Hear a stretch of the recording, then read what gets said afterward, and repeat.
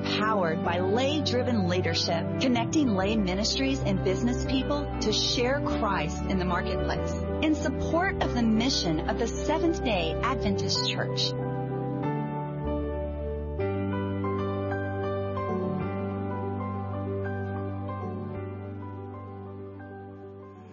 Welcome to the virtual spring chapter meetings for ASI. We have been inspired, been blessed, and encouraged by all the great speakers, testimonies, missions and actions, and beautiful music that we have received so far in this program. And unfortunately, this is our last meeting. It has gone very, very rapidly, and I know that you've been blessed as much as we have been blessed being here.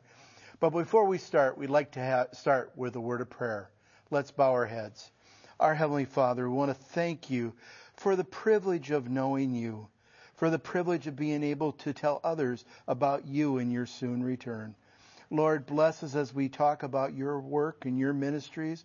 But Lord, most of all, we pray that all honor, glory, and praise will go to you and you alone. And help us to be inspired to do more to tell others about you and your soon return. Bless us, Lord, for we ask in thy name. Amen. Amen.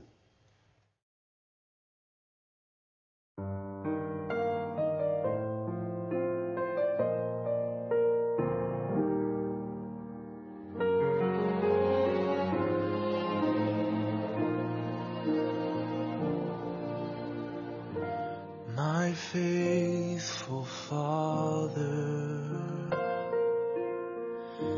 enduring friend, your tender mercies like a river with no end, it overwhelms me,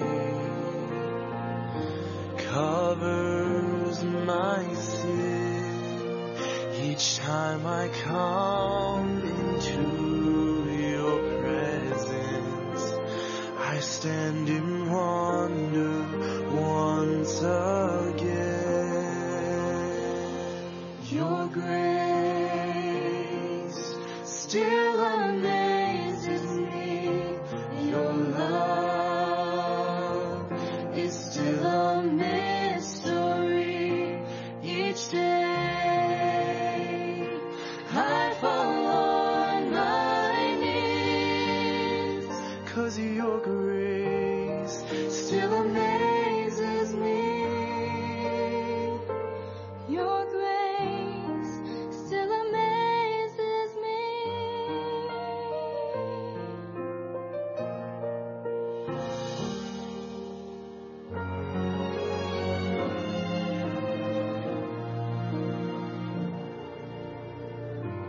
Oh, patient Savior,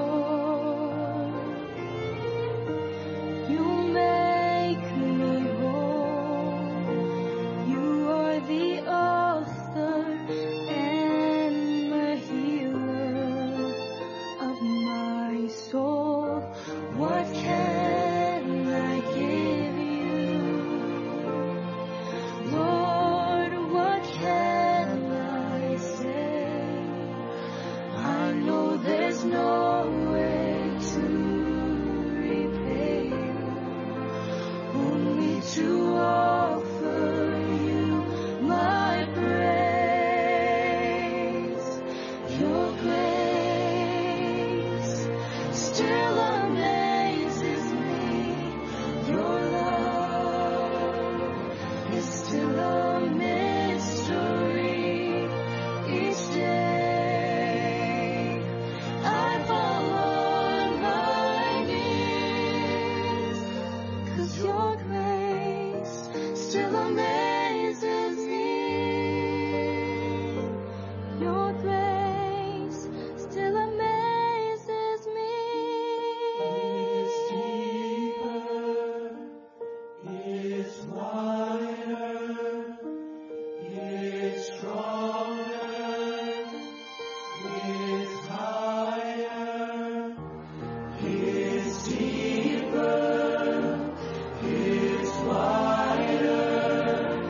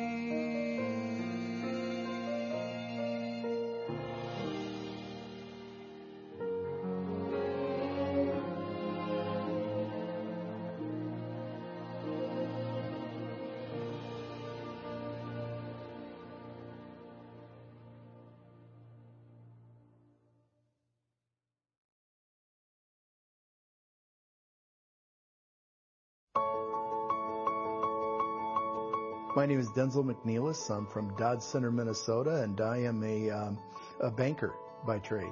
Me as being a businessman, I thought that my first job was to make money and give it to the church and let the professionals do the work. I didn't realize that there's this whole opportunity of sharing Christ in your own marketplace. And so I just get inspired by my own brothers and sisters that are involved in business, that are doing not just giving money, but they're giving. And don't get me wrong, you need to support the church. You need to be giving your money because that's part of who you are. But the real focal point is, what are you doing besides giving your money? That's where it really comes down to. Where are you sharing Christ? Where are you giving your own personal Bible study? Where are you being involved? Because let's face it, the Lord doesn't need our money because He has it all, right? What He needs is us. And what we need to do is be giving not just of our money, but of our time. We're a family-owned bank, so we're a community bank, and we mainly focus on small businesses. Our main focus here is to take care of our customers and to be a light in this community for Jesus. I believe the Lord is using this business. I believe that we as business people have an opportunity to share Christ where we are. And I believe every person is put in a position to reach people that no one else can reach. On the banking side, people tend to be a little more vulnerable when they're discussing their financials, and so they'll let their guard down a little bit. That can filter into other types of discussions. Obviously, religion would be a component of that. Because we call these divine appointments, these opportunities that He gives us to share. I feel that if God calls you into a place where you are working with the public, that He does expect you to share Him. Well, sharing Christ in a marketplace can't just be a meaning. It has to be a lifestyle in what we do as a family. I always make it a point of when a customer asks me, how are you doing? Because that's kind of a standard answer. I always say, well, I'm doing fantastic, but it's going to get better. And they'll say, well, how does it get better than fantastic? And I say, well, the Lord's coming. And so I know with the Lord coming, it's going to get better than that. Or another person will ask, well, how are you doing? And I say, I'm very blessed. I had a customer say to that to me, he goes, that's right, you're a Christian. I really would like to talk to you about your faith. Can we meet and talk about your faith?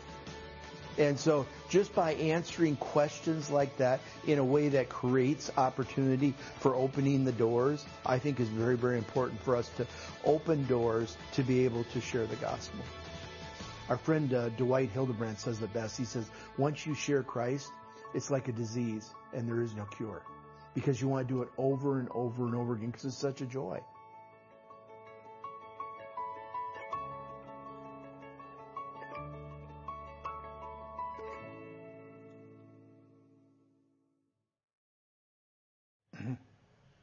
Well, Donna and Denzil, that was just a fabulous intro to a Members in Action segment, one of my favorite ones, and we don't even have to move. We're right here doing it live. Mm-hmm. So, Denzil, that was just really warmed my heart, but just give me some examples of how you've been very intentional in your business to set up the way to share Christ. Well, Brian, we just built a new corporate office, as you saw in the video, and what we've done is we've made that an intentional way. We want to use everything in our office to be able to witness to Christ. So our artwork, the literature that we have in our offices, all lead to Christ. Plus, another thing that I've learned, and all these ideas we actually got from other ASI members coming to ASI conventions. But one thing I did learn is that when you go into a customer's office or someone comes into your office, they want to find some common ground. Mm-hmm. So they always want to look around your office and see what they can see that they can talk about and ask you about. So what I did when I built this new office is designed it so that no matter what you point to, everything in my office can lead to a conversation about Jesus.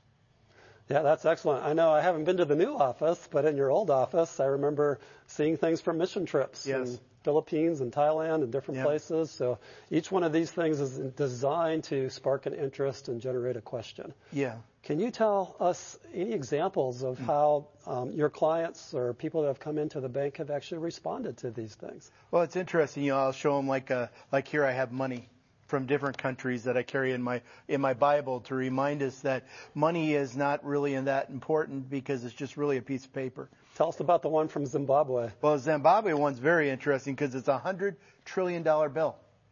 And the worst part about this was in 1978, the exchange rate was 2 Zimbabwe dollars to 1 U.S. dollar. Mm-hmm. And now I bought this for 20 cents. Gives new meaning to don't put your trust in money. It does do that. Mm-hmm. But it gives an opportunity. I mentioned that I always try to lead with a question like I've been blessed. And one time I was talking to a customer, I said, I've been blessed. And he said, I would like to learn more about your faith. Can we have lunch? And we've now had about a series of about a half a dozen lunches since that time, and we've been able to talk more and more about our faith and got into some very deep theological discussions, and it's been a real blessing. So you can actually engage with a client who comes to you for a loan or for a banking need and actually wind up giving Bible studies. Yes, you can. That's incredible. Very powerful, the way that you guys are using your ministry. And Donna, you've been cooped up at home with this COVID thing, but how have you been dealing with this? Have you found ways to do ministry during this time? Yes, Brian, I actually have. And God is good. You know, it doesn't matter if you're at home or if you're at business. He has ways that we all can witness. And anyway, a couple of months ago, actually in January, we had built a barn on our property, and my husband and I decided we wanted to use this for him. And so we started a wellness club. Anyway, we did all our advertising on social media. And this is obviously not a normal barn. Well, no, it doesn't have animals in it. Okay, so we specifically designed it for people to be outreach. Mm-hmm. Exactly. Everything that we do is intentional. Actually, what happened was we were giving Bible studies in our home, and that's another whole story. And we got so many people that were coming that we ran out of space. Mm-hmm. And so we actually, when we decided to build this barn, we built a spot big enough to hold Bible studies because we outgrew our home. That's incredible.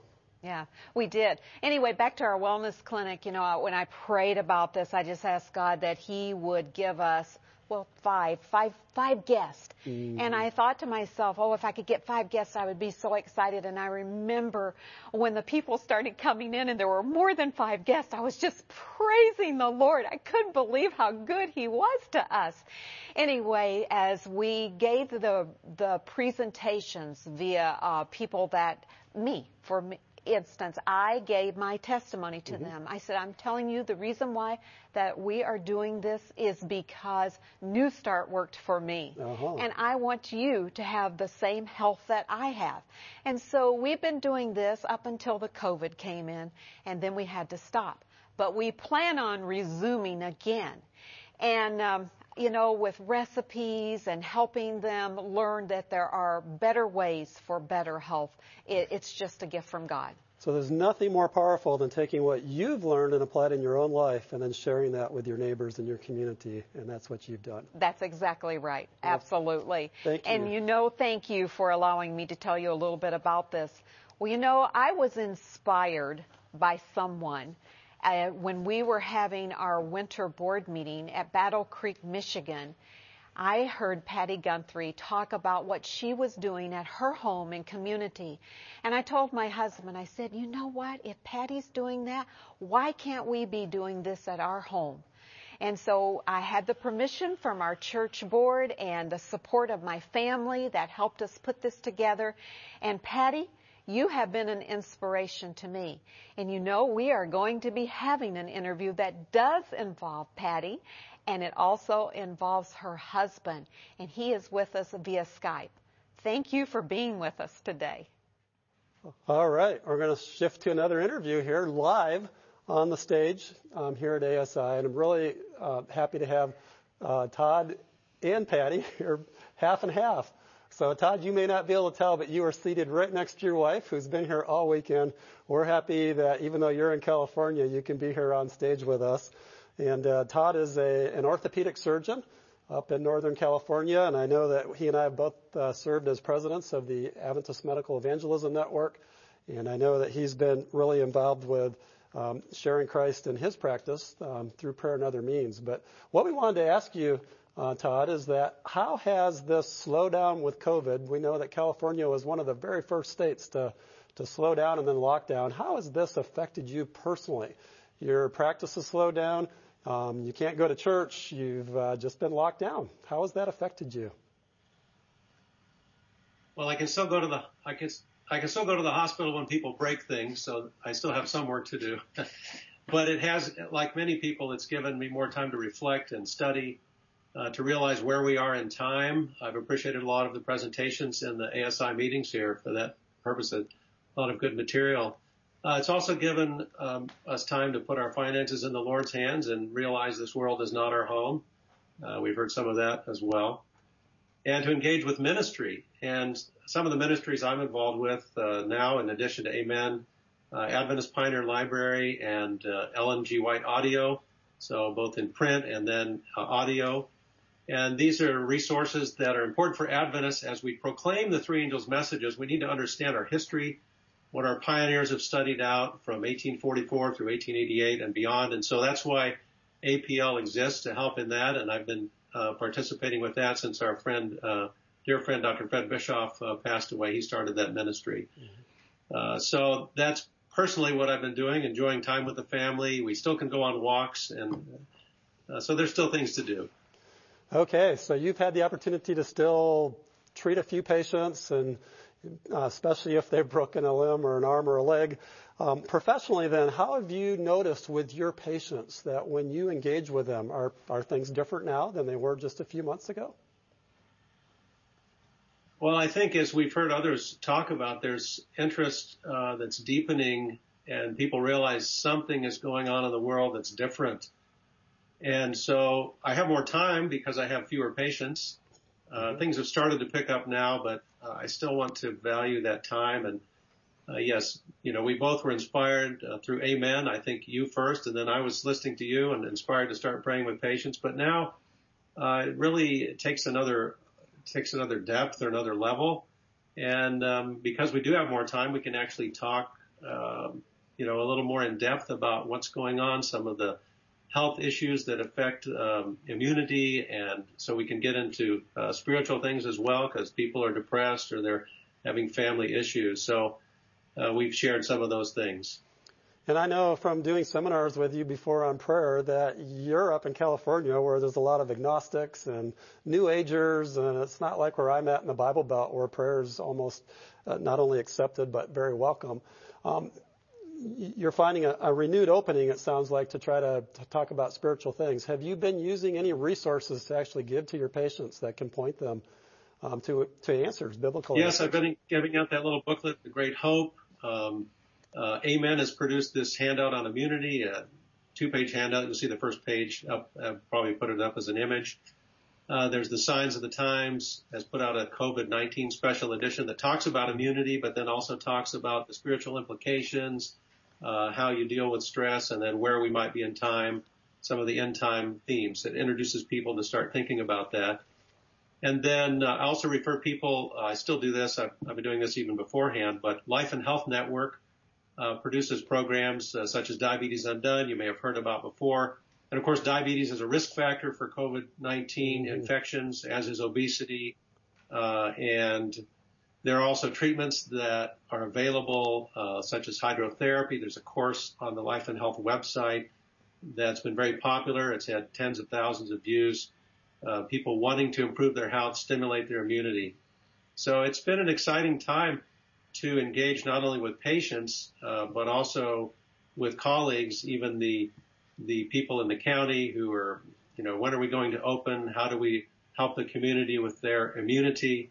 And so I've been much more proactive in forwarding materials to people that we're familiar with, but is new to them.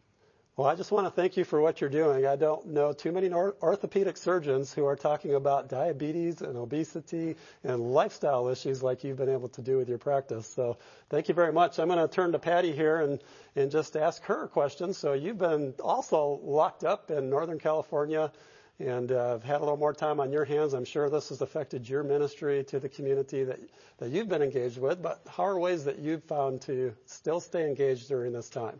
I walk for miles and miles every day, and I watch for my neighbors, and lots of other people are out walking too.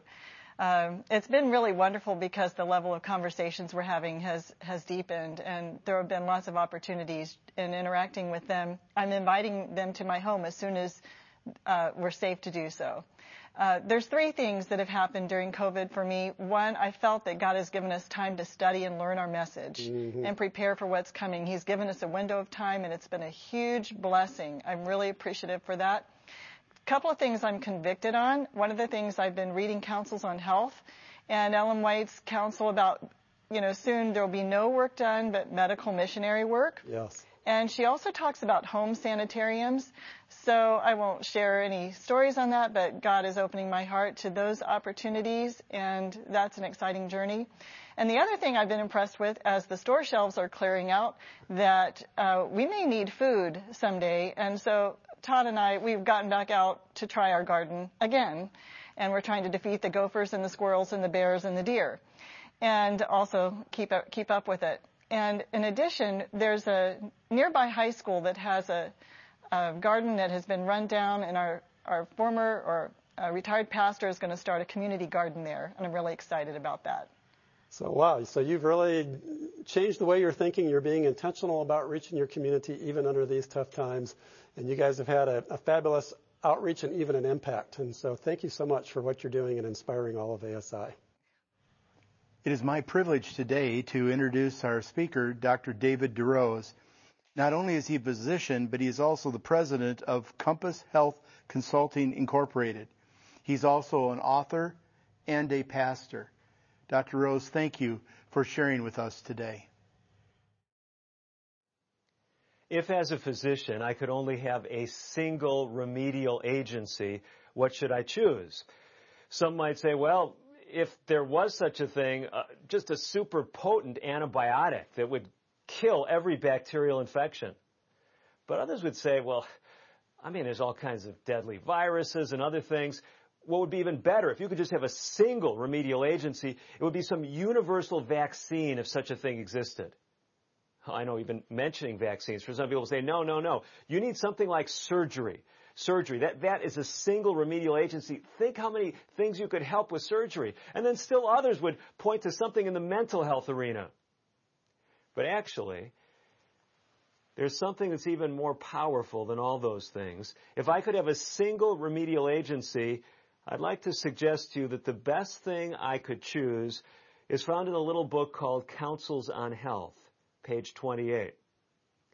The influence of the Spirit of God is the very best medicine for disease. Heaven is all health, and the more deeply heavenly influences are realized, the more sure will be the recovery of the believing invalid. The influence of the Spirit of God, the very best medicine. I really believe that, and I know that may sound like a cop-out because you say, well, you're a physician. How could the influence of the Spirit of God be the very best medicine? We want to try to probe that succinct statement, and we want to look at it in terms of something that is gripping really the world today. It may be visiting your own home. It may be present with you right now. It is fear. A lot of fear in our world today. We want to see how fear interfaces with this great remedy, the influence of the Spirit of God. We're wanting to look at fear, healing, and then, believe it or not, the heavenly sanctuary. Fear, healing, and the heavenly sanctuary. Now, when I was jotting down my notes, praying about what should be presented that fits in with the theme of this event, I wrote this down and I said, there's no way that I could do justice to talking about fear, healing, and the heavenly sanctuary. Just for a point of reference, I recently preached a 7 or 8 part series on fear not. And we'll get to some of the high points from that in just a moment. I preached another series, several messages on the sanctuary and what it tells us about healing. How can I, in a short span of time, do any kind of justice to this topic of fear, healing, and the heavenly sanctuary? Well, I'm not going to focus on being comprehensive, of course, but I want to give us 7 life-changing principles that relate to our whole person health. The first one is what I've shared. The Spirit of God, the influence of the Spirit of God is the very best medicine. But my second point is equally important, and it's this. Fear, abject fear, is one of the most destructive elements when it comes to whole person health.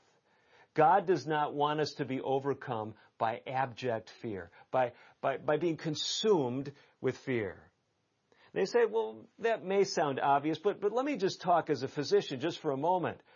If you have fear that is perpetuated, it messes up your neurohormonal mechanisms, your neurohormonal systems in your body. It ramps up stress hormone levels. It raises blood pressure. It raises blood sugar. It increases risk of heart disease. It suppresses your immune system.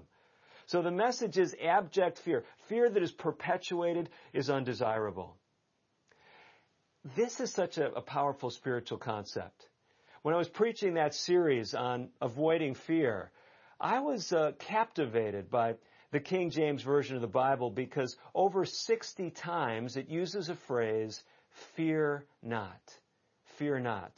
Now we're not going to look at some 60 scriptural references, but I do want to look with you at just a couple. The very first reference in the Bible where it says fear not comes to us in Genesis chapter 15. The context is Abraham has heard the call of God. He has left Ur of the Chaldees. He's following God, going to a place of which he knows not. Along the way, Abraham has lied to the Pharaoh of Egypt. He has become entangled in battles, defending his relative Lot. And now he could rightly fear the heathen nations that were in what we would call the Promised Land. He could fear his own shortcomings.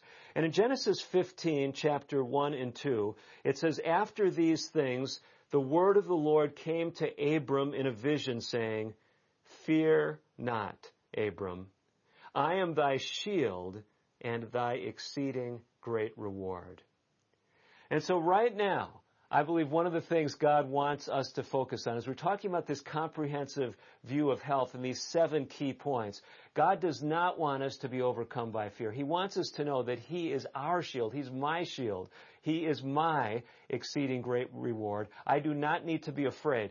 No, I don't need to be afraid of the things that are coming at me in my environment. They may not be enemy nations. It may be an enemy virus. It may be an enemy landlord. I hate to call any person an enemy, but you understand where I'm going with this. It could be that you're out of work. The point is, fear not. That's the message. The very first time it's articulated in the Bible. But then I want to look at the last time this phrase is articulated, and it's in Revelation chapter 1. The context, again, is a context that's become familiar. We've been hearing a lot about quarantine and isolation. Well, John the disciple finds himself isolated from the other believers. He's on the Isle of Patmos. And in Revelation chapter 1, Jesus appears to him. It could seem, from a human perspective, that God had forgotten him. How did he get into this situation? How is he cut off from all those that he loves? How is he away from all that gave meaning to his life? He's no longer involved in active ministry in the church. But in Revelation 1, Jesus appears to John. And as you look at that description in Revelation 1, we see Jesus reveals himself in the midst of the heavenly sanctuary. We're getting there. But it says this, when John saw him, Revelation 1, verse 17 and onward, when John saw the revealed Jesus, it says, he says, I fell at his feet as dead. I fell at his feet as dead. And he, Jesus, laid his right hand upon me, saying unto me, fear not. I am the first and the last. I am he that liveth and was dead, and behold, I am alive forevermore. Amen, and have the keys of hell and of death. So God speaks to us throughout the Bible. It's an amazing study. I challenge you to do it. Look at the occurrences of this phrase, fear not. And God is telling us, don't be overcome by fear. Don't be overwhelmed by fear, no matter how scary things are. God is present with us, and He reminds us of that as He speaks to John in the book of Revelation. But our third point, as we look at these principles that can transform our health, the third point is that although abject fear is undesirable and God is trying to free us from it, fear does have an appropriate place. Now, let's talk from the medical end of things. To be unafraid of things that we should fear is actually very dangerous. You say, Dr. DeRose, all these people are worried about this COVID-19. I have no fear at all. Yeah, I'm 70 years of age. I'm obese. I have high blood pressure and diabetes. Everyone's saying, these aren't really good things. Yes, I'm taking prednisone, an immunosuppressive drug, but I'm not worried. And I'm going to go right into my sick family member's room. Yeah, they're coughing. They've been diagnosed with COVID-19. I don't need any personal protective equipment. Now, there's possibly some people viewing this that are saying, what faith? I wish I had faith like that. But more than likely, most of you are thinking this is extremely presumptuous. It is good to have fear where fear is appropriate. Some years ago, we had the privilege of having a wonderful dog, German Shepherd by the name of Jaser. And Jaser was fearless. Now, some of you are being very inspired. You say, that's what I like, a dog who's fearless. Jaser was not even afraid of cars. This became a problem. One day as I was out running with him, what do you think he did? He ran right in front of a car. I mean, it happened so quickly. He's a very obedient dog. I tried to call him, but it was too late. He was hit by that car. I mean, fortunately, he wasn't killed. He survived, but fear, appropriate fear, is actually a desirable thing. And in fact, if you think back on it, maybe some of the best decisions you've made in life were partly occasioned because of some healthy fear. Maybe you prefer the word respect, but fear is not all bad. In fact, the Bible speaks about an appropriate place for fear. Job put it this way in Job 28, verse 28. He said, "Behold the fear of the Lord, that is wisdom, and to depart from evil is understanding." In Proverbs 8, verse 13, the wise man put it this way, "The fear of the Lord is to hate evil, pride and arrogancy, and the evil way, and the froward mouth do I hate." So there's an appropriate realm for fear, to fear those things that are contrary to God's nature, to fear evil. But here's what we've learned in medical research. Fear can be a good motivator in the short term, but in the long term, it's really not all that great as far as helping us live a healthy lifestyle. Many of you, if you have any background in the medical world or just have lived very long, you've probably had, whether it was a patient or a relative, or maybe it was even yourself, you had a scare. You got afraid because of some medical condition. Classic one is heart disease. Let's say, we'll call him Ralph. Ralph has been having chest pain. He's a smoker. He could care less about how he eats, but he's a hard-driving executive, and he just doesn't have time really to even see the doctor. Yeah, the chest pain has been there for a year or two. It gets worse when he exerts himself, but it hasn't hurt him yet. Well, you know how the story plays out. One morning he's laying in bed. He has this crushing sense of pain on his chest, a cold sweat, and fortunately he has the presence of mind to roll over in bed, turn to his wife and say, "Honey, I think I might be having a heart attack." Well, 911's called. You know the whole routine, right? Goes several months down the road, and it's a totally different guy. He's in cardiac rehab. He's had his angioplasty. He's got his stents. And yet he's still afraid. Could I have another heart attack? And he's quit smoking. He's changed his diet dramatically. But what happens a year later? Or 2 years, or 3 or 4? That fear of heart disease, I'm not a heart disease patient anymore. That's in the past. And I can have, a cigar for a celebration, and maybe I don't have to be so careful with my diet. And exercising every day, I'm a busy executive. I needed it back then, but I don't have You're following along. What we've seen in the medical research is fear can motivate you in the short term, but it is not a good long-term motivator. By the way, this has been playing out in our society. As fear levels ramp up, people are willing to put up with a lot. They're willing to hunker down. But after a while, if the fear seems, maybe a little bit misplaced, maybe I don't need to be that scared, then we change our attitude towards certain lifestyle decisions. So fear can help you make changes in the short term, but what is more powerful in the long term are things that we value. Maybe we could even say things that we glory in, things that we really rejoice in, we really own with our whole hearts. Years ago, when I was taking a class in health behavior change as part of my training, my master's training in public health, I remember us looking at this dynamic, how disease and fear of disease was not all that motivational in the grand scheme of things. But what was really powerful, the research showed, is things that affected the way we looked, things that affected the way we felt, things that affected the way we functioned. Why? Because these things are things that we value. Well, you say, interesting, but what does all this have to do with fear and healing and the heavenly sanctuary? Well, that's where we're headed, because our fifth point is the sanctuary actually provides this balance between fear, appropriate fear, and something that we can truly value and glory in. Turn in your Bibles, if you will, to that last book of the Bible again. I'm going to Revelation chapter 14.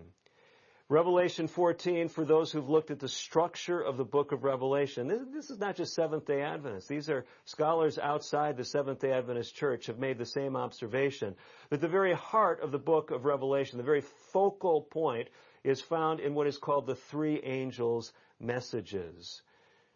In Revelation 14, verse 6, we read that message of the first angel, and let's pay careful attention to it in light of what we've been looking at thus far.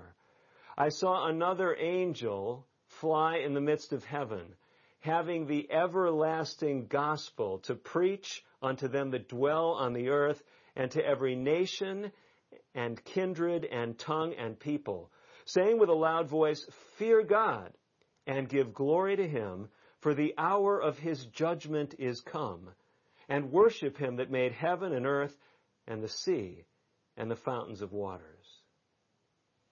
It's interesting. In the context of the everlasting gospel, the everlasting good news, we hear this cry to fear God.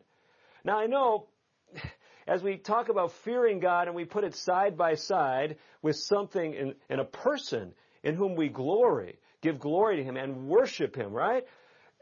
We often tend to simply say, well, fear is about respect and reverence. But I'd like to suggest to you, understood from the context in which the book of Revelation is written, which is a sanctuary context, the sanctuary actually provides us an insight into how we balance fear and glory and worshiping God. And it's this. If you look at the very center of the sanctuary, it's the most holy place. And in that most holy place, we have a revelation of God. When we talk about that, most people think, well, that's the Shekinah glory, the visible presence of God that was manifested there. But it's more than that. The Ten Commandments themselves reflect the glory and the character of God. Because really, when summarized, right, Jesus himself said it in so many words, you could summarize the first 4 commandments as love to God, the last 6 as love to our human brothers and sisters, love to God, love to man. The 10 Commandments are an expression of God's character, love. Just like John fell at Jesus' feet as one dead when he saw the glorified Jesus in the sanctuary, so it is every place in the Bible where we as human beings catch a glimpse of heaven, we are overwhelmed by our unworthiness. It happened to Isaiah during his call vision in the temple. Woe is me, I'm undone. It happened to Peter with Jesus in his ministry on this earth. When he recognized who he was, he fell at his feet. He said, Depart from me, I'm a sinful man. It is natural for us in our sinful flesh, when we see a clear view of God, to be overcome by fear. But we can glory in God because of the gospel, because of the good news. And the amazing thing about it is that those same 10 commandments that condemn us in our humanity, that point us to Jesus as a Savior, do more than that. They also show us the happiest way to live. They show us the way God has created the universe. All of God's laws, whether they're contained in the 10 Commandments or his laws of our physical being, or for our own good. And that brings us to our 6th point. And our sixth point is simply that the sanctuary is not just about a work that God does for us. He does that. By the way, look at 2 Thessalonians chapter 1 sometime, when we see this image of God's judgment put side by side with God saying that He comes to be glorified in His saints. God is invested in saving us from sin, not just from the penalty of sin, but saving us from the results of sin. And this sixth point is that God wants us to cooperate with Him in this work of sharing the fullness of the gospel, which talks about God's full character, the beauties of God's character. And let me just share with you a very succinct statement. There is so much that I could share, but it comes to us from a source that has inspired me over the years, and it has to do with something very, very powerful. Let me read a statement for you. It's again from this book, Counsels on Health. And it reads this way, Counsels on Health, 548. I'm going to actually give you Medical Ministry, page 240 first, before we give you that Counsels on Health reference. Medical Ministry, page 240. When connected with other lines of gospel effort, medical missionary work is a most effective instrument by which the ground is prepared for the sowing of the seeds of truth, and the instrument also by which the harvest is reaped. Now just stop there. We talk many times about health ministry being the entering wedge, but this statement is saying that health ministry is also the instrument by which the harvest is reaped. Medical missionary work.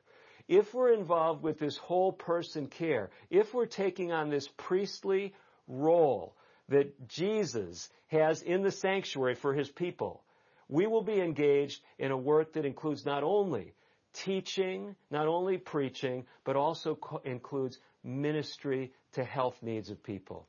And now let me give you that statement in Counsels on Health, page 548.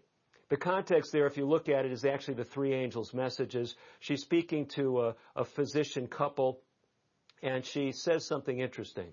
She says, the work will now be more difficult than it would have been a few years ago. But if we take up the work in the name of the Lord, barriers will be broken down and decided victories will be ours. In every way possible, we must seek to bring souls under the convicting and converting power of God.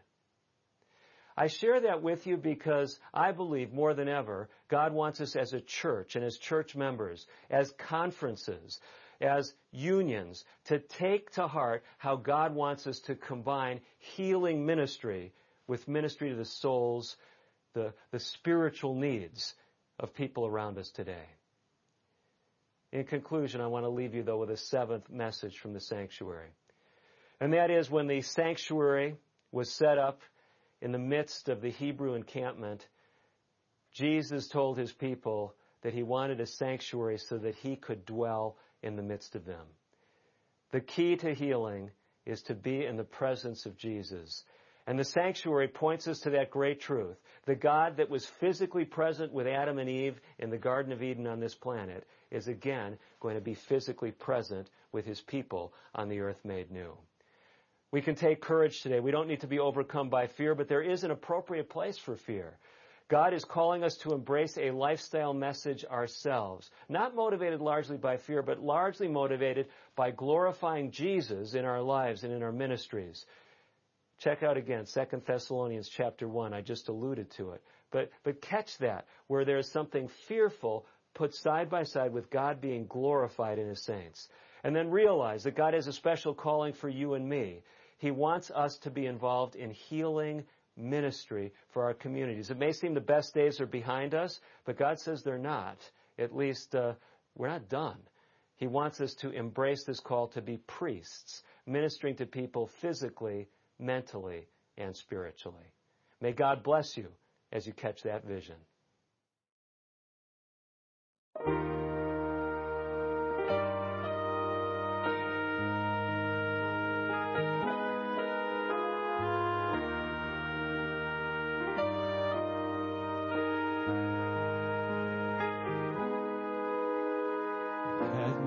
Share of trials, storms raging in my life. Another wounded soldier marked with scars of pain and strife. But with every hurt and failure, God was there to meet my needs. And through the eyes of mercy, His glory covers me. Beauty from ashes, pray and hold on.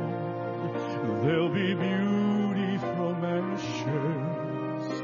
Though it seems hope is gone, find the courage to stand.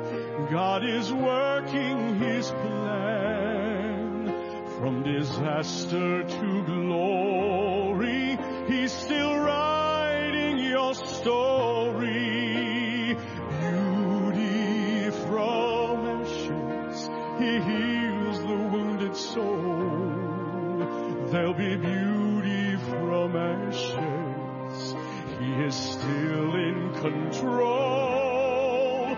Though there's sorrow in this place, it will change with time and grace. There'll be beauty from ashes.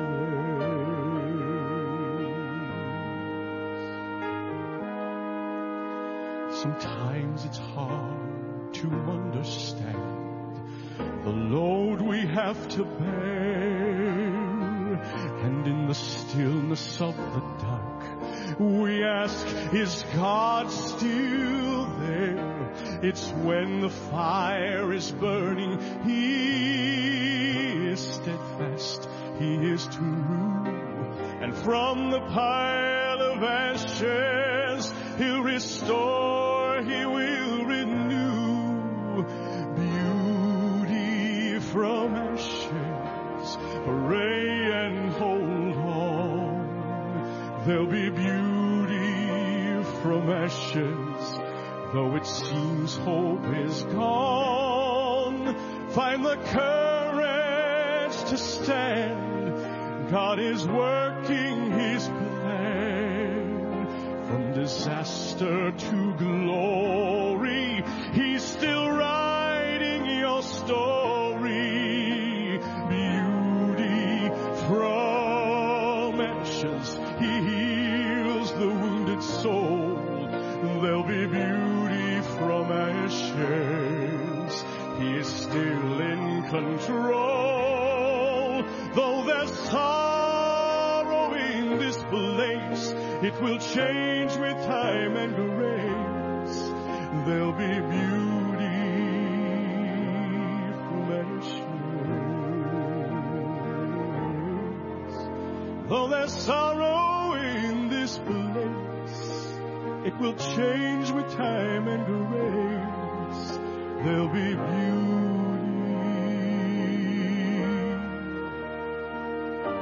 from ashes.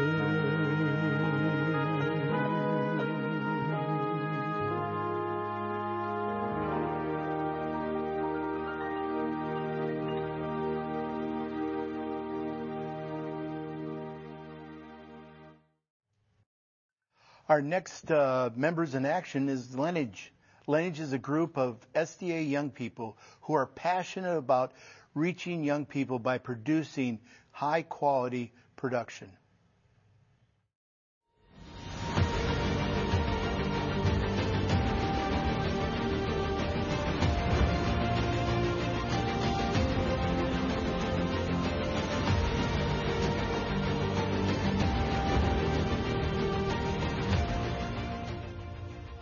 In 1939, Ripley's Believe It or Not wrote about a school in Madison, Tennessee, and included its amazing story in their long list of unbelievable things.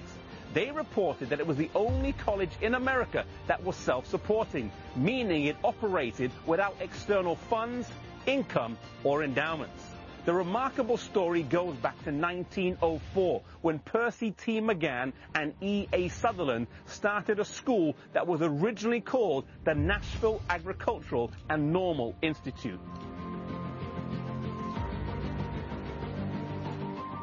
Here in Madison, Tennessee, just 10 miles north of Nashville, one of America's most remarkable and innovative schools started. E.A. Sutherland and Percy McGann resigned their jobs from Emmanuel Missionary College and moved down to work in the South. In 1904, they were here on the Cumberland River with Ellen White on the Morning Star boat when it suddenly broke down. Ellen White and Mr. Palmer went ashore and saw a 412-acre farm that was for sale. It was overgrown, full of stones, and run down. But Ellen White commented that she had seen the place in a vision and thought they should purchase it. The two teachers, E.A. Sutherland and Percy McGann, were dismayed, for they did not think the place looked promising at all, but they decided to trust the wisdom of Ellen White and moved ahead and purchased the property. It began its first term with 11 students, but quickly grew, and under Ellen White's guidance, the educational philosophy of this school was established. Madison sought to educate the whole person, body, mind, and soul, instilling in students a spirit of self-sacrifice, service, and a love of the simple, frugal life. Using the large property that it had, students worked on the land, ensuring that they could pay their way through, making it a self-supporting institution. If students did not have enough money, they were not turned away, but encouraged to work their way through school.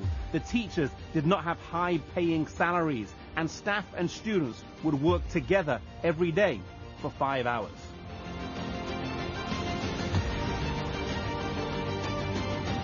The focus of Madison was to be different. Athletics and sports programs were not included, but instead there was a strong emphasis on mission work. The purpose was to train self-supporting, domestic and foreign missionary workers and teachers. The education given at the Madison School is such as will be accounted a treasure of great value by those who take up missionary work in foreign fields. If many more in other schools were receiving a similar training, we as a people would be a spectacle to the world, to angels, and to men.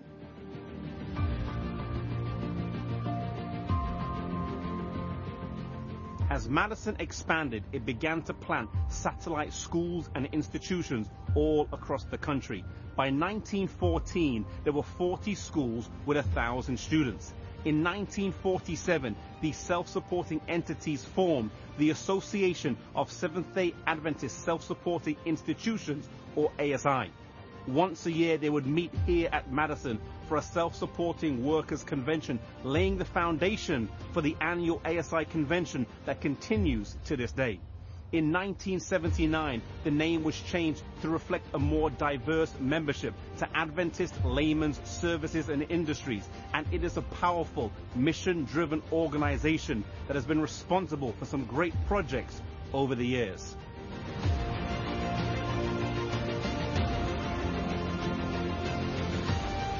Unfortunately, the school would sadly close in 1964, and the reasons are complex and many. Madison pioneered the self-supporting work, not to be confused with independent ministries. Ellen White spoke strongly in favor of the self-supporting work, saying in the book Welfare Ministry, page 64, there is a large field open before the self-supporting gospel worker. Self-supporting work was and is to work harmoniously with the organized work, and the collaboration between these two entities will make the gospel work doubly effective.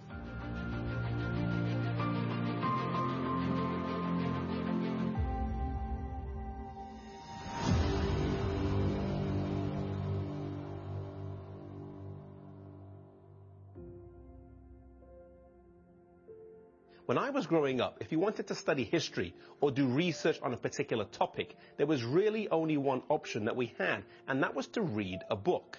And I never really used to like reading that much. So we decided to create a resource that would translate this written information into the language of today. My name's Adam Ramden. And my name is Clive Kute. And we are the co-founders of Lineage Journey. Back in 2016, I was reading The Great Controversy, and I was really struggling to find any relevant video resources that I could use to aid me in my study. So I decided to approach Adam about the possibility of making some videos on the Reformation. So we started filming in the end of 2016, and in 2017 we released 48 videos that covered the period of the early church all the way through to the end of the Reformation. Then in 2018 and 19 we released another 52 episodes on church history. These have now been viewed all over the world, in over 100 countries, covering about 50 different languages, and we have over 3 million views online. These videos have been used as a resource in both secular and Christian schools, as well as several church denominations across the globe, used in Bible studies, study groups, as well as played to the general congregation. They also make a great online evangelistic tool where people are able to share them, and we've seen them go into countries that we ourselves can't go, countries that are Muslim, countries where the Christian message cannot go.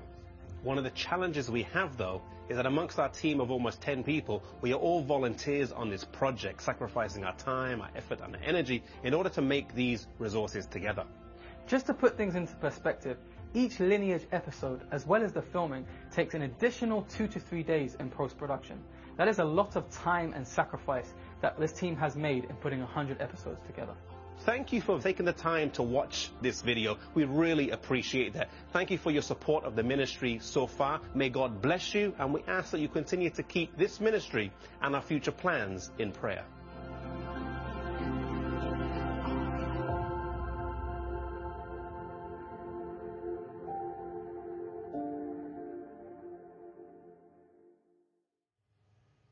Amen. Wasn't that amazing? Those videos are going all over the world. And what I especially appreciate is that our young people are doing this. It's amazing what young people can do. But he can also use others too. And you know, we're going to have a video upcoming that is about Harvard Hills. And then we're going to have a live interview with the president of Harvard Hills Academy.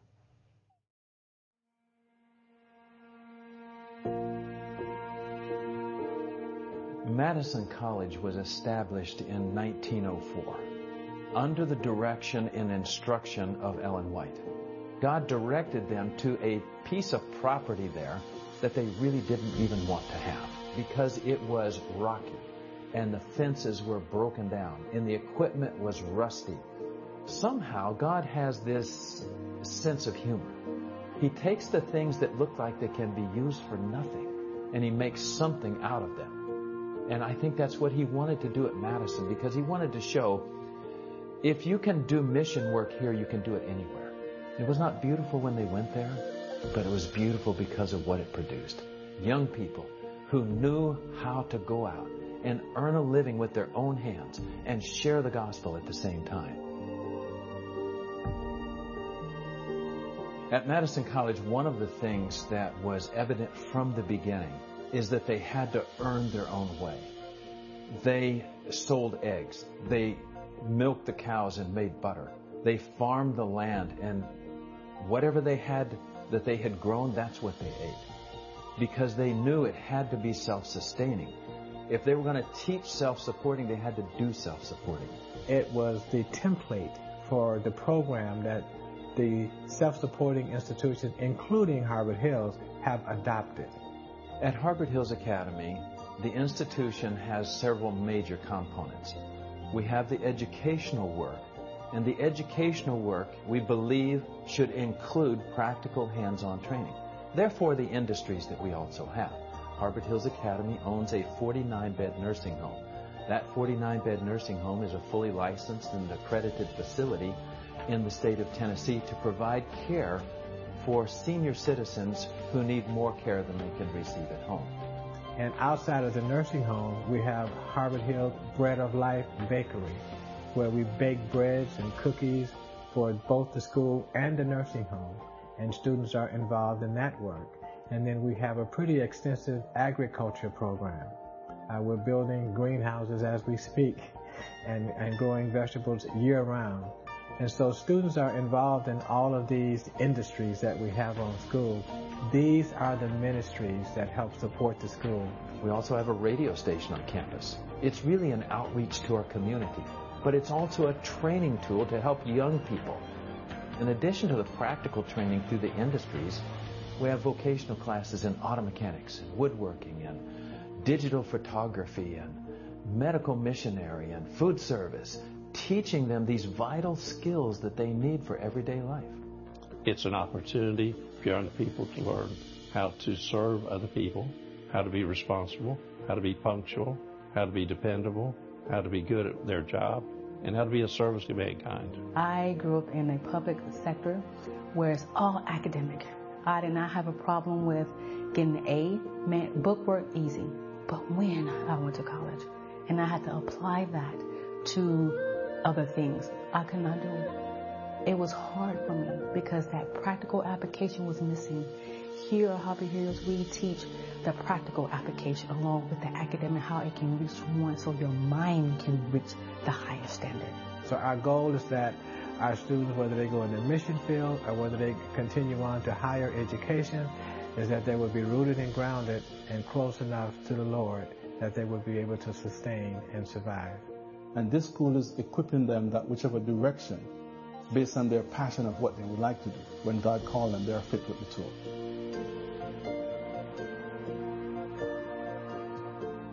The Spirit of Prophecy talks about an army of young people who have been rightly trained. If we're ever going to have an army of young people rightly trained, we're going to have institutions that are training rightly. Not only are we training students stateside to go out and spread this message and carry it along with them, but now we're sending students all over the world. We have students here from probably 16 different countries. I believe that God has a plan for the work of education around the world, and it is to establish schools like Harvard Hills Academy in every country of the world.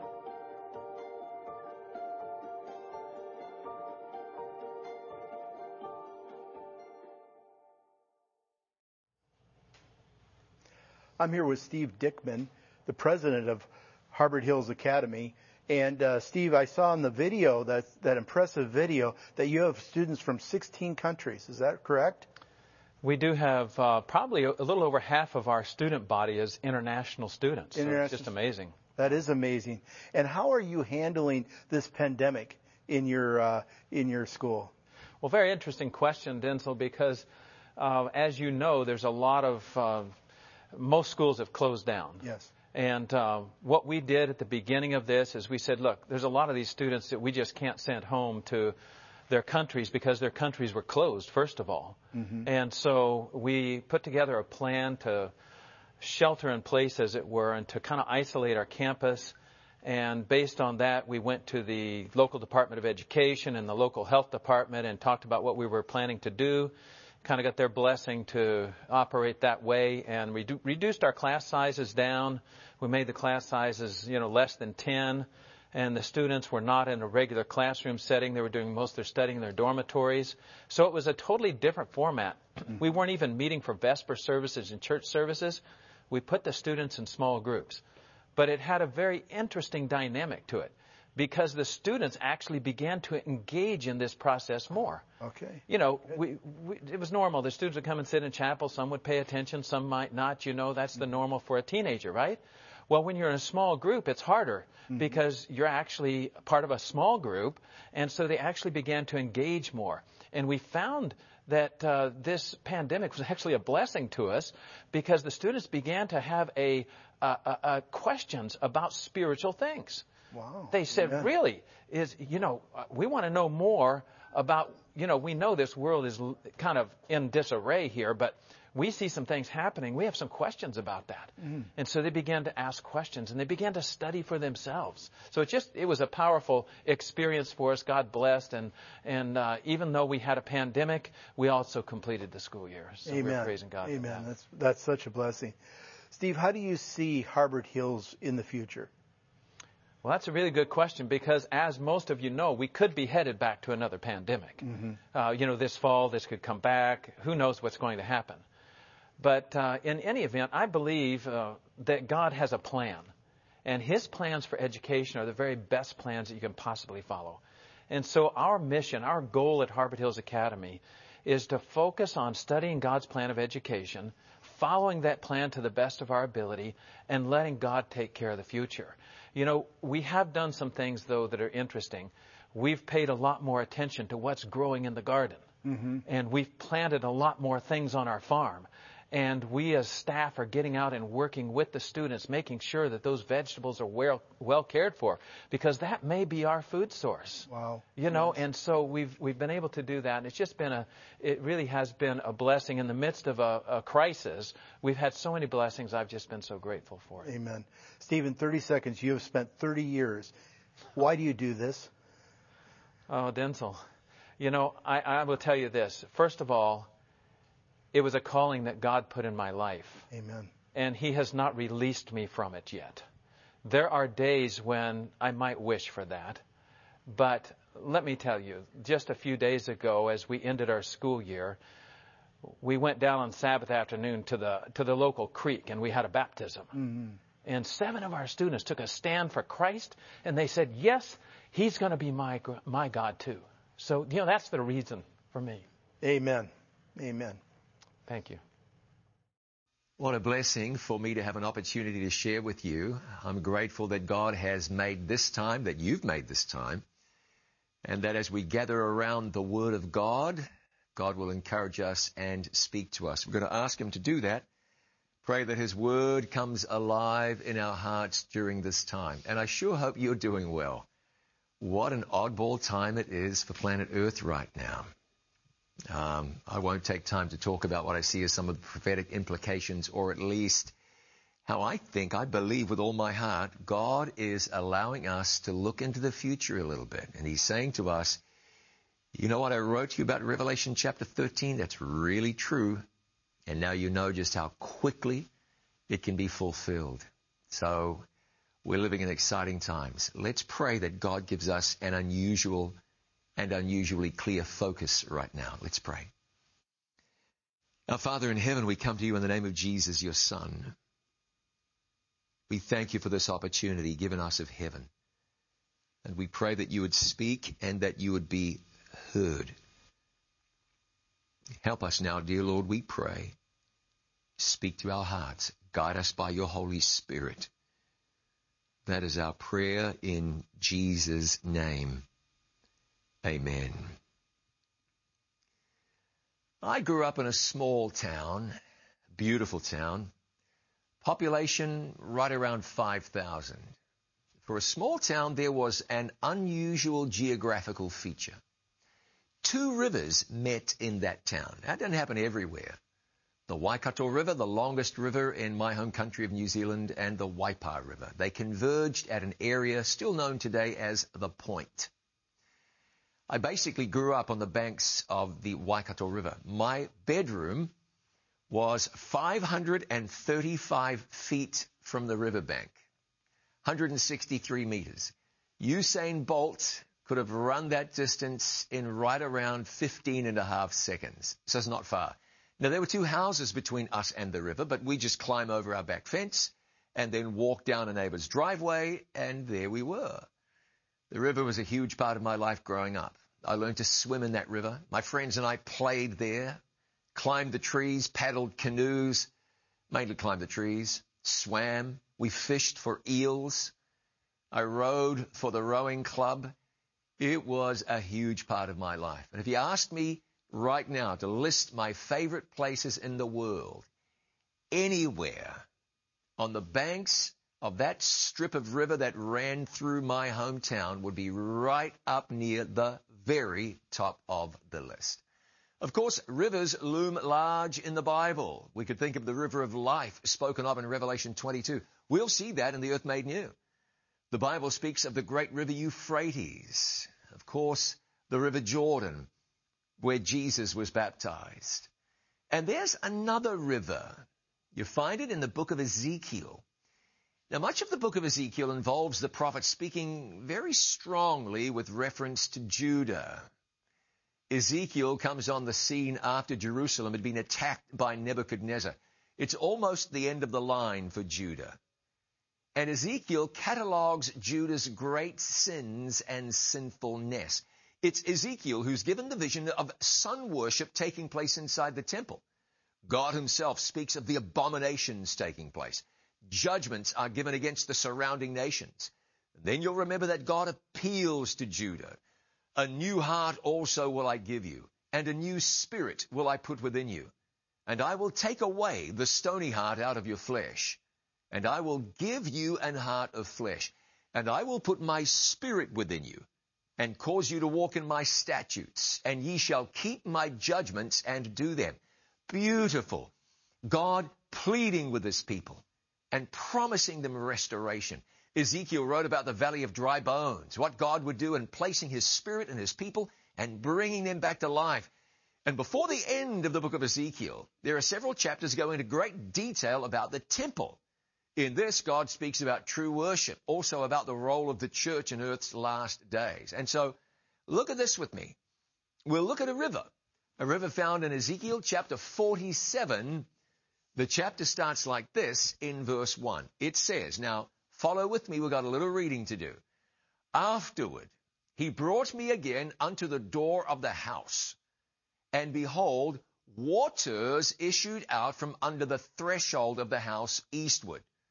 For the forefront of the house stood toward the east, and the waters came down from under the right side of the house at the south side of the altar. Now the waters were initially ankle deep, verse 3.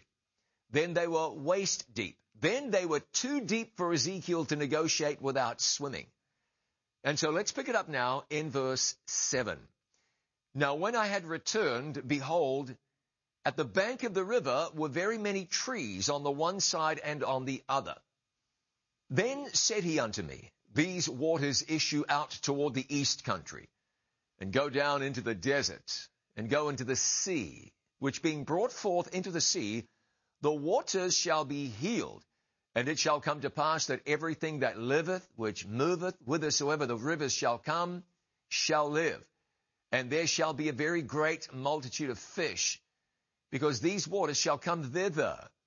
For they shall be healed, and everything shall live whither the river cometh. And it shall come to pass that the fishers shall stand upon it from En-Gedi even unto Eneglaim. They shall be a place to spread forth nets. Their fish shall be according to their kinds, as the fish of the great sea, exceeding many. But the miry places thereof and the marshes thereof shall not be healed. They shall be given to salt. And by the river upon the bank thereof, on this side and on that side, shall grow all trees for meat, whose leaf shall not fade, neither shall the fruit thereof be consumed. It shall bring forth new fruit according to his months, because their waters they issued out of the sanctuary. And the fruit thereof shall be for meat, and the leaf thereof for medicine. And you're familiar with those words, aren't you? You're familiar with those from the book of Revelation. John co-opted those words. A river flowed out of the temple. It flowed into the sea. The waters of the sea were healed. The waters of the sea were healed. That salt water became fresh water. The creatures in that water would all thrive. The fish therein would be plentiful. The trees growing on the banks of the river would be fruitful, and the fruit would never fail. And so what could this be? What could God be talking about? Flowing out of the temple, bringing health to everything it contacts, turning salty water into fresh water, bringing life and abundance with it wherever it goes. Of course, when you start discussing the book of Ezekiel, you can get some really rather interesting interpretations. But over the years, many commentators, maybe even most commentators, have agreed that these waters represent, listen, these waters flowing forth represent the gospel of Christ. So think with me now. God is seeing a time when the gospel flows from out of the temple and brings healing. Healing to the land. Healing to the world. Healing to those who will be healed. For we noticed in verse 11 that some places, the miry places, the marshes, would not be healed. We see today that God sees a time when the church will carry the gospel to the world, and that gospel message would be a message of healing and hope. The river represents the gospel being taken to the world by the church. And so, friend of God, we understand together the church is to be a place of healing, a place of hope. Like a river, it is to bring a healing influence. That's what the gospel does, and the church has been raised up to share the gospel. You can see a river even in an arid place, and it leaves behind itself a ribbon of green trees covered in healthy foliage line rivers even in the driest environments. And of course, that river would then provide irrigating water that can turn the most unlikely places into fertile, productive lands.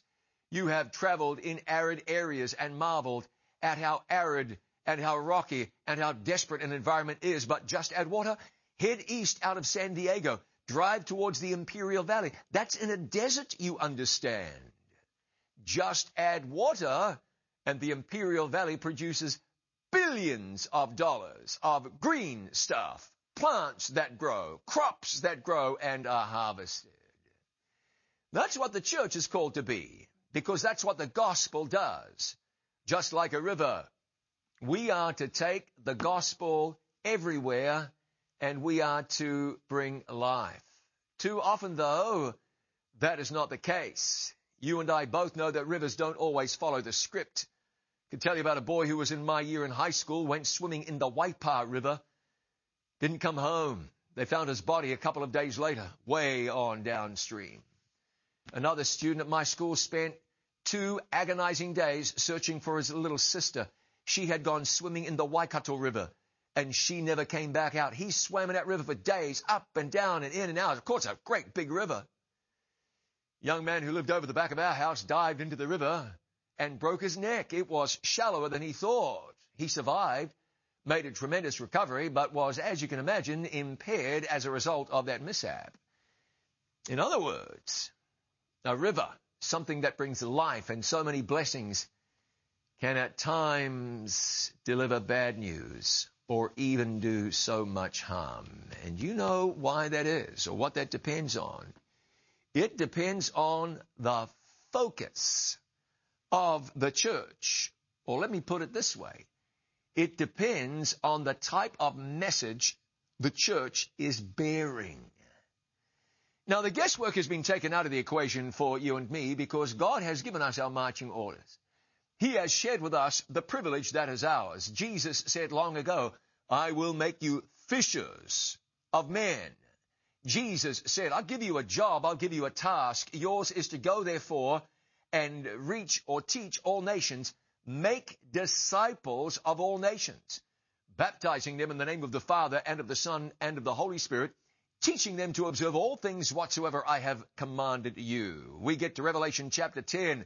There is a tremendous time of disappointment, but God says you must prophesy again. And if we wondered what the message was that we should take to the world, we don't have to wonder a moment longer, because God tells us in Revelation chapter 14, starting in verse 6, I know you are as familiar with this as I am, but we are going to read this here. I saw another angel fly in the midst of heaven, a messenger having the everlasting, and tell me what that is, the everlasting what? Okay, I may jump ahead of myself here, but you are going to stay with me. I know you are. If I were to ask you what the everlasting gospel is, what would you tell me? I know what you would tell me. You would say, I'm a Bible student and I know what the everlasting gospel is. And so I'm going to challenge your thinking right now. What is it? Oh, well, that's easy. Fear God and give glory to him, for the hour of his judgment has come. What, are you telling me to be terrified? No, Pastor, I am not. Fear God, reverence God. A little bit of holy fear won't set you too far adrift. But really reverence, laying your life down before God. He is an omnipotent, magnificent God. He is awesome and awe-inspiring. And so our lives are laid down before him. We give glory to him. We live for his glory. His glory is to be seen in us. It's judgment time. We've discussed that. We understand we are living in the time of the investigative judgment. There is something happening in the most holy place of the heavenly sanctuary right now. Really? We need to understand that as something in our favor, because God said Jesus is in heaven for us. It's good news. We have an advocate, not a prosecuting attorney. not the hanging judge. But Jesus in heaven is our friend, and he knows we need help in this judgment time because of what we are. All right, is that it? No, of course it's not. And worship him that made heaven and earth and the sea and the fountains of waters. Can you tell me what that means? Well, sure. If you were a Bible student, you would recognize that John quoted Moses, who was quoting God, who said, remember the Sabbath day to keep it holy. And he went on to say that God made the heavens and the earth and the seas and the fountains of waters. So there in Revelation is a reminder, an injunction. It's simply saying, worship Jesus, the Creator, as the Creator. Enter into the Sabbath experience down here in the close of time. Is there more on the gospel, the everlasting gospel? Sure there is. Because there's a second angel. Babylon has fallen. Come out of false worship. We want to worship God. What did I say? In spirit and in truth. Is there more? Yes. A third angel followed them, saying with a loud voice, if any man worship the beast and his image, and receive his mark in his forehead or in his hand, the same shall drink of the wine of the wrath of God, which is poured out without mixture into the cup of his indignation. And we wonder, what could that possibly mean? Well, we've studied our Bibles, and so we understand this has to do with worship and not being caught up in false worship. Not receiving the mark of the beast, but instead receiving the seal of the living God. And now we ask ourselves the question, what's the everlasting gospel? Well, what could you possibly mean by a question like that? We just went through the everlasting gospel, didn't we? I mean, certainly we did. But did we? Here's where I want to prod your thinking right now. Because it would be unfortunate if even one of us glided into the very last days of Earth's history and missed the point. And the point is this. I saw another angel, messenger, fly in the midst of heaven where everybody can see, having the everlasting, tell me, gospel. What's the gospel? The gospel is the good news. And I want to go through this good news with you. In fact, we'll do it right now. We can go to one of the most outstanding recitations of the gospel in the Bible, or summaries of the gospel in the Bible, in 1 Corinthians 15, the great resurrection chapter. And it begins talking about a spiritual resurrection. Moreover, brethren, I declare unto you the gospel which I preached unto you, which also you have received, and wherein you stand. Paul said, by which also you are saved, if you keep in memory that which I preached to you, unless you believed in vain. Paul said, this is what's going to save you. Here is a gospel message, and this is it. Verse 3, for I delivered unto you first of all that which I also received. Okay, Paul, what was it? How that Christ died for our sins, according to the Scriptures. He not only did it, but it was prophesied way back then. And that he was buried. Oh, yes, he was in Joseph's new tomb. And that he rose again the third day, according to the Scriptures. So that was prophesied as well. They went down to the garden. Who are you looking for? Why seek ye the living among the dead? He is not here. He is risen. And that is the gospel story. But it's not over. After that, he was seen of Cephas, then of the 12, and then of the 500, and so many others besides. So now, Paul says the gospel is this story. Jesus, the sinless, spotless Lamb of God, died on the cross, the holy, perfect one, for we unholy, imperfect ones. He bore our sins, was separated from the Father as a result. He was made to be sin for us, so that we might be called the righteousness of God in him. We're going to come back to that. You know we are. Jesus then was laid in that tomb, and he could not be held there. They set a watch of Roman soldiers outside. What was that against the power of God himself? Jesus came forth from that tomb, went to heaven. He's coming back soon. The gospel. you know what we cannot afford to do? We cannot afford to confuse the idiosyncrasies, and I'm not downing this, the aspects, the little identification points of the three angels' messages, and somehow believe that the mark of the beast issue is the gospel. It's not. Unless, as it helps to explain, to elucidate, to fatten up the message of the gospel as found in the Word of God. I wonder sometimes if half as much energy was given to preaching the gospel as is given, I'll be careful here, as is given to harping sometimes about the sins of certain churches, we might even be further ahead. No, you didn't hear heresy. I have preached on the subject of Revelation chapter 13 more than 200 times. And if God will give me the days in which to do it, I will preach on that subject 200 more. But if the focus of all your messages, all your preaching, all your publication, all your proclamation isn't Jesus. Which Jesus? Jesus Christ, crucified, dead, buried, and risen again. If Jesus doesn't show up, we would be better off keeping our mouths shut. And why am I so insistent about this? Because I read some wonderful counsel one day. And you are familiar with it. I wouldn't be surprised if you heard it even very recently. But this was it. This was written by someone for whom I have a great deal of respect. Several have written to me inquiring if the message of justification by faith is the third angel's message. And I have answered, it is the third angel's message in verity.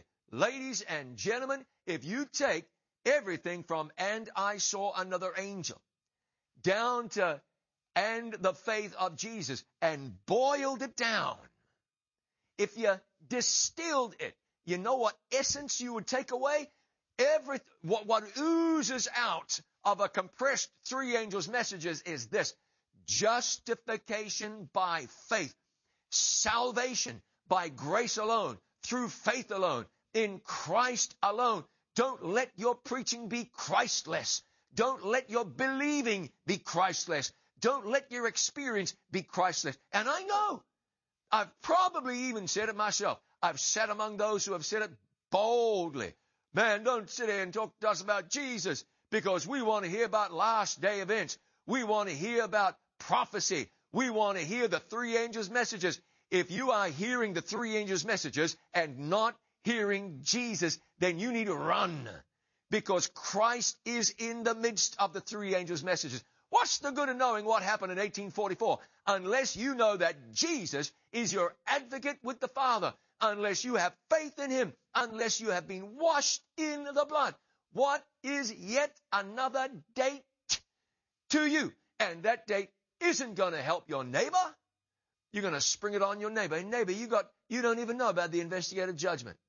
Neighbor, do you know that your day is all wrong? Neighbor, do you know that your pope is all wrong?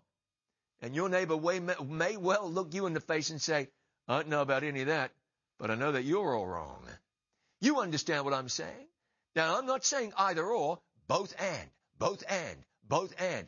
There has never, ever been a more important time in the history of the church than now for standing up and sharing Jesus with the world. This is good news.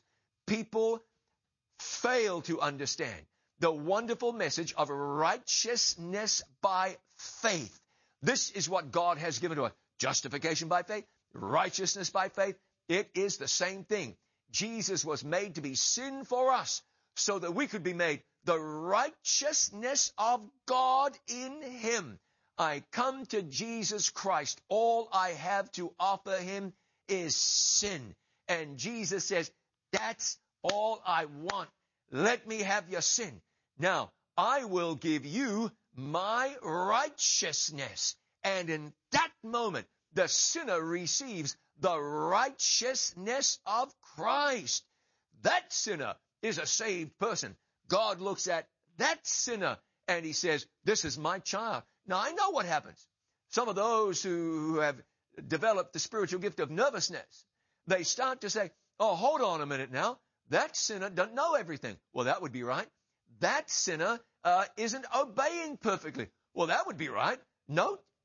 How many children do you know were born running, born tying their shoelaces, born riding a bicycle without training wheels? Huh? How many children do you know were born feeding themselves with a fork? Oh, no, man. You're born as a beautiful baby, a perfect baby. At least mine, well, my wife's, ours were perfect babies. And then what? You love them, and you feed them, and you take care of them, and you grow them. Ladies and gentlemen, I want to tell you, my fear is this. We're okay way out here, and we're okay way out there. But somewhere in the middle, we are missing the idea of growth. We are telling people, you've got to be already 6 feet 5 inches tall and muscle bound before you can call yourself a true Christian, which cannot be true. You are a true Christian the moment you take hold of Jesus Christ by faith. Now, his life, it starts to flow through you. When I was a kid, had some friends who invited me to a Baptist youth group. And if you're in the group, if you messed up, you got it wrong, you sat on the chair. Now, I shouldn't call it an electric chair because that has unfortunate connotations. But it was a chair that had a big battery underneath the wooden seat and some wires on it. And you had to sit there while they pressed the button, and it would zap you right in your rear end. Now, there were 1 or 2 guys who could hang on and ride that thing. I don't know why they would do that. When that button was pushed, the electricity flowed. It hit you there, but it went all the way right on through your body. You felt it everywhere. This is what happens when Jesus gets hold of your heart. This is why the 3 angels' messages are justification by faith. That 3rd angel, it's all about complete dependence on Jesus. That's what it's about. Not merely intellectually, but with your heart, with your life. God is offering you something the likes of which you might never have experienced before. You might never even heard about it before. We come to Jesus. Lord, take my heart. I've nothing to give you, just my sin. He says it's all right because my strength is made perfect. In what? In weakness. He says, take this. It's my righteousness. You say, but I'm so unworthy. He said, that's all right. You hang on to me. That electricity is going to flow through you. My blood is going to flow through you. You're going to start to grow. You're going to come back you're back from the dead. You are going to wake up. You are going to develop. You'll get bigger and this and that, and you'll develop. And that's because Jesus is living his life in you. Let me ask you, friend, how's that working out for you?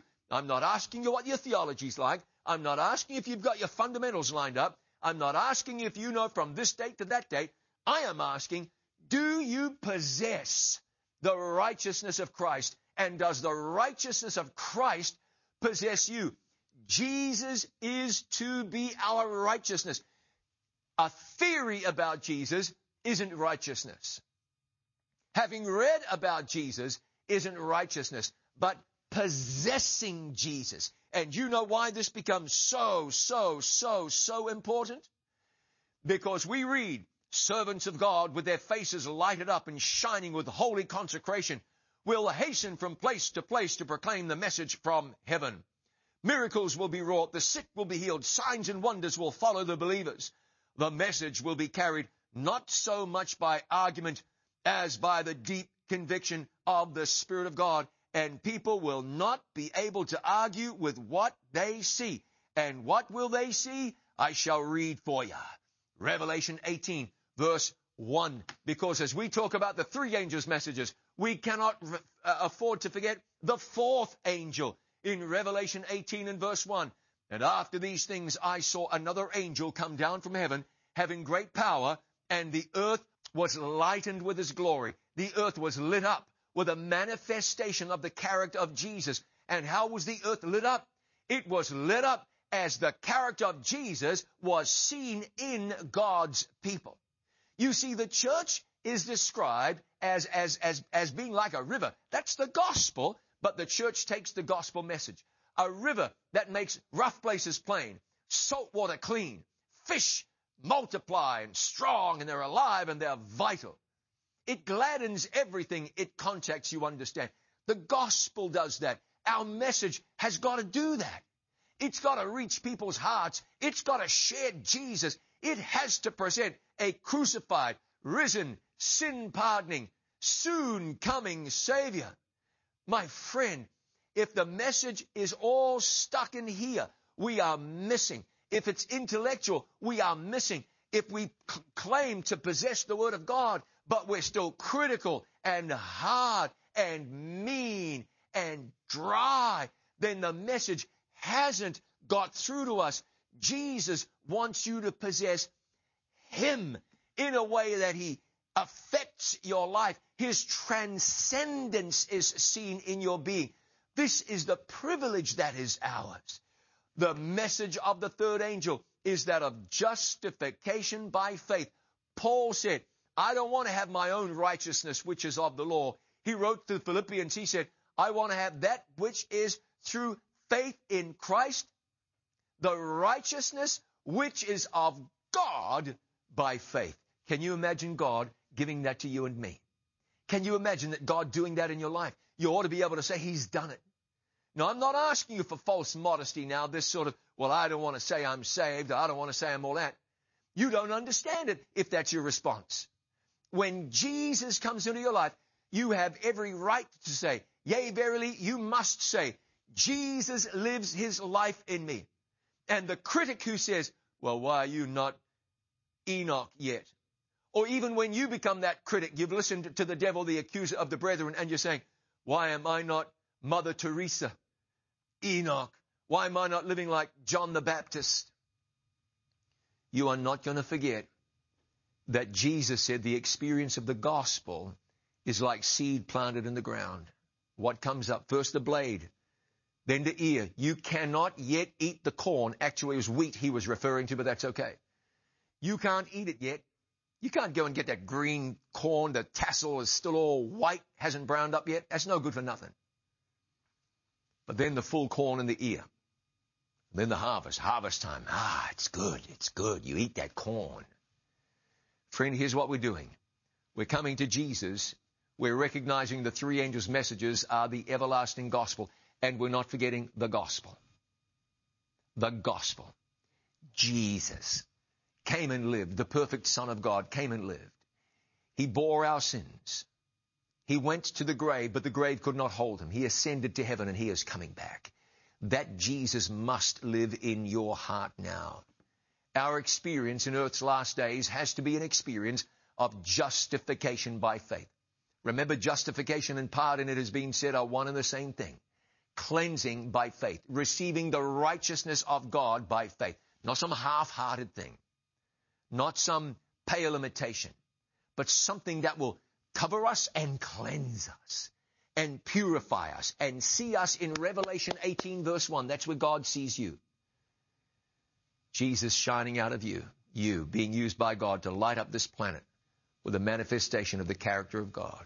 It's good to have the theory, but we must have Jesus as well. I want to pray with you. It's too late in Earth's history to miss this. Let's pray. Father in heaven, recent events show us that these prophetic things that we've been talking about and believing about for so long are real. But it is too late now in the history of the earth to have a Christless Christianity, a dry faith, a dysfunctional Christian experience. Bless us, O Lord, that the messages of the three angels, the message we have to bear to the world, will be filled with Jesus so we can say, you know what our message is?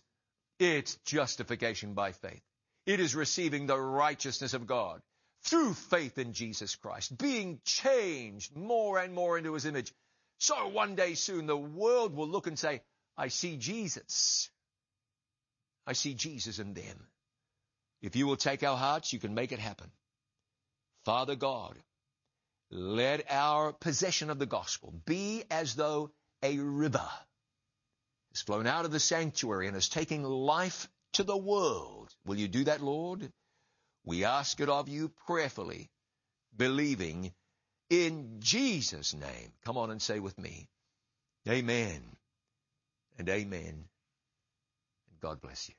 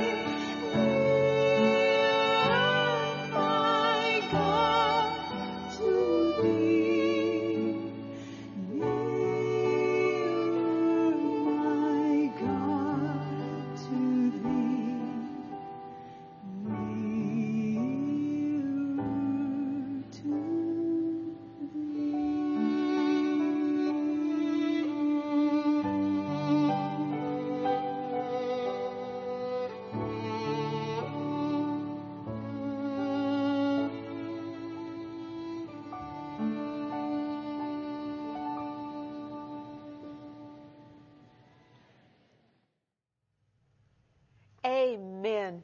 Doesn't that bring back wonderful memories when we were actually at an ASI convention all together with our ASI family? It makes me long for heaven. Yeah. And you know, we've had a spiritual feast here, and we hope that you've been blessed because we've been blessed also. But you know, the three angels' message, that's what it's all about. That's why we're doing what we're doing. And you know, if you have a Bible close by, I would invite you to open up your Bibles with me to Revelation chapter 14. And we're going to be reading verses 6 through 12, the proclamations of the three angels. Then I saw another angel flying in the midst of heaven, having the everlasting gospel to preach to those who dwell on the earth, to every nation, tribe, tongue, and people, saying with a loud, not a quiet, loud voice, fear God and give glory to Him, for the hour of his judgment has come, and worship him who made heaven and earth, the sea and springs of water. And another angel followed, saying, Babylon is fallen, that great city, because she has made all nations drink of the wine of the wrath of her fornication. Then a third angel followed them, saying with a loud voice, If anyone worships the beast and his image and receives his mark on his forehead or on his hand, he himself shall also drink of the wine of the wrath of God, which is poured out full strength into the cup of his indignation. He shall be tormented with fire and brimstone in the presence of the holy angels and in the presence of the Lamb. And the smoke of their torment ascends forever and ever. And they have no rest day or night, who worship the beast and his image, and whoever receives the mark of his name. Here is the patience of the saints. Here are those who keep the commandments of God and the faith of Jesus. Amen. All I can say is amen. You know, Denzil, we're getting ready to wrap up here. It's gone very quickly. Very quickly. Tell me how you are going to use this three angels' messages even more determined to witness for him back at home.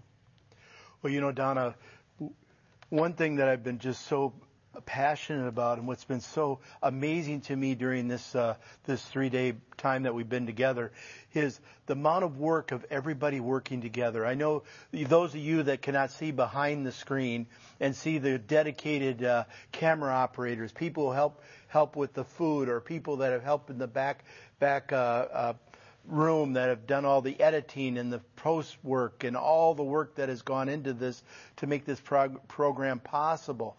And the dedication of these men and women that want to see Jesus come. Amen. And what really has made me passionate is to see that their commitment, and that it takes everyone working together to share the gospel. And I just want to recommit to be more direct, a more loud voice, so to speak, of sharing the gospel. Because in times like these, we need to do everything we can now to tell about our soon coming Savior. Yes, that's right. And Brian, how about you? Okay, I've been struck with three things just throughout this weekend, and especially today, that have blessed me. One observation that I was really struck with, and it came out very well with the interview at Harbor Hills, is, you know what we have thought isn't really all that neat anymore. It seemed like old-fashioned things, simple remedies, getting back into gardening. And can you imagine an academy where people can actually work their way through school? Amen. Those things seem like they were past 50 years ago, and all of a sudden they're back in vogue.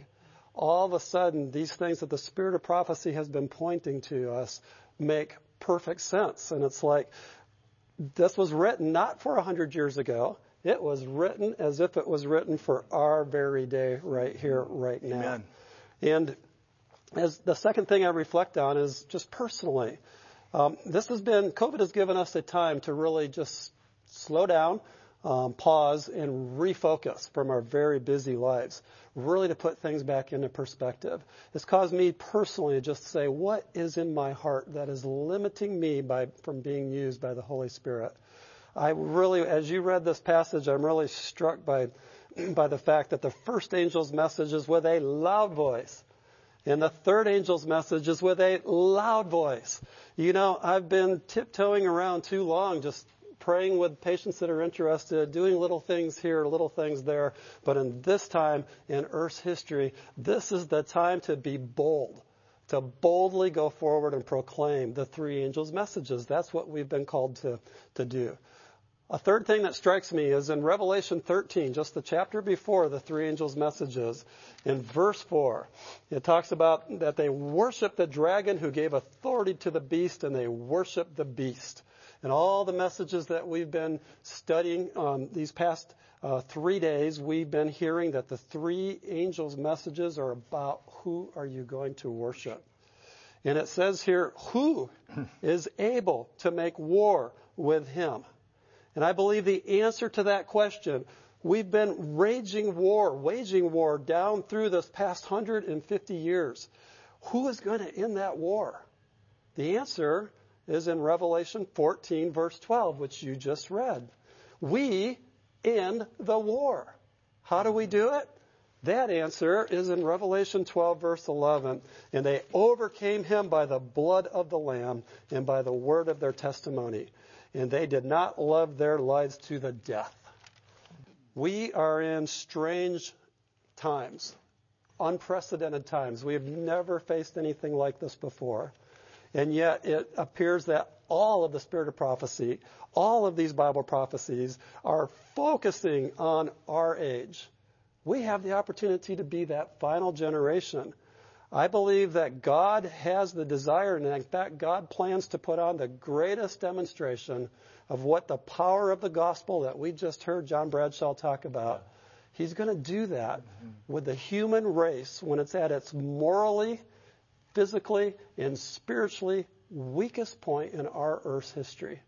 And yet the gospel is so powerful that he's going to captivate each of our hearts.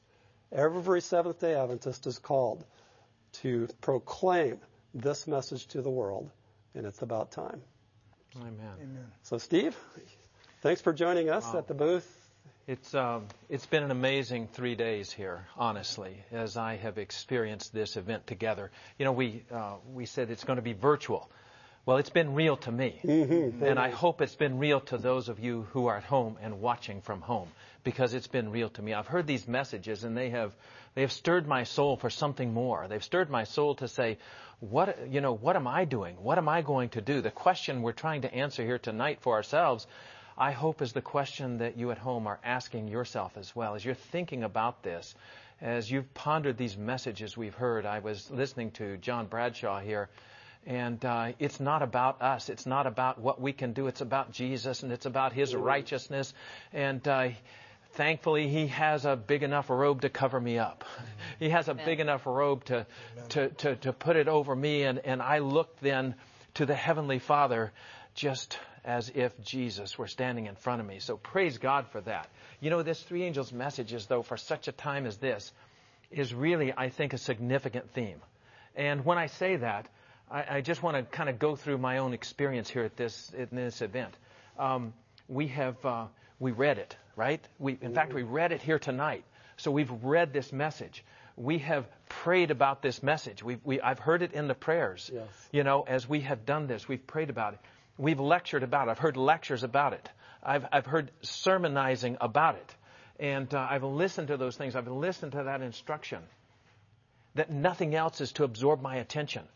And what I am thinking is that I'm kind of like Denzil. He's asking this question, what's standing in the way of God really using me like he wants to? So my prayer is, Lord, help me to know what's standing in the way. Amen. Lord, help me to understand what it is in my heart that might be something that would not allow you to fully use me, because the day we're living in calls for, I believe, 100%. Amen. Not 90% even, not 60%, not even 99%. But God wants 100% of us to be that demonstration to the world, like Brian was talking about, this generation of people that is sold out to Christ in such a way that the world looks and says, they're living it. Amen. They're living it, not on their own power, but through the power of Jesus. Amen. And so tonight, my friend, as we're here together, I want to just say a couple of things. One is, I want to say thank you for watching. Thank you for listening throughout the weekend. I want to say thank you that you have joined us. And we're praying that each person listening, that their life has somehow been touched, that they're awakened spiritually to a need they may never have known before. If that's you, my friend, I'm going to invite you to do something about it. I'm going to invite you to ask Jesus to help you. Amen. And so tonight, as we end this conference together, I think the appropriate thing is for us to fully submit ourselves to our Heavenly Father and to Jesus. When Jesus was ascending from this earth, headed back to heaven after his 3.5 years here and working with his disciples, He made a call to them. And that call we find in Matthew chapter 28. And he was getting ready to leave. And it says, and Jesus came in verse 18 and spake unto them, saying, all power is given unto me in heaven and in earth. Go ye therefore and teach all nations, baptizing them in the name of the Father and of the Son and of the Holy Ghost, teaching them to observe all things whatsoever I have commanded you. And lo, I am with you always, even unto the end of the world.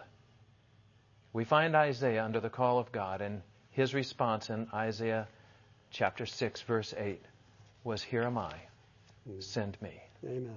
Let's pray. Father in heaven, tonight we are grateful to you. You have sent your Holy Spirit and answered to our plea. And now we pray for each listener tonight. We pray for ourselves that we'll be fully and completely dedicated to your work, that we'll let nothing be more important than this message that needs to go to the world. In Jesus' name we pray. Amen. Amen. Amen. My friends, we're just hoping and praying for you that you too will be transformed by the power of Jesus Christ and that your life will become a testimony for him.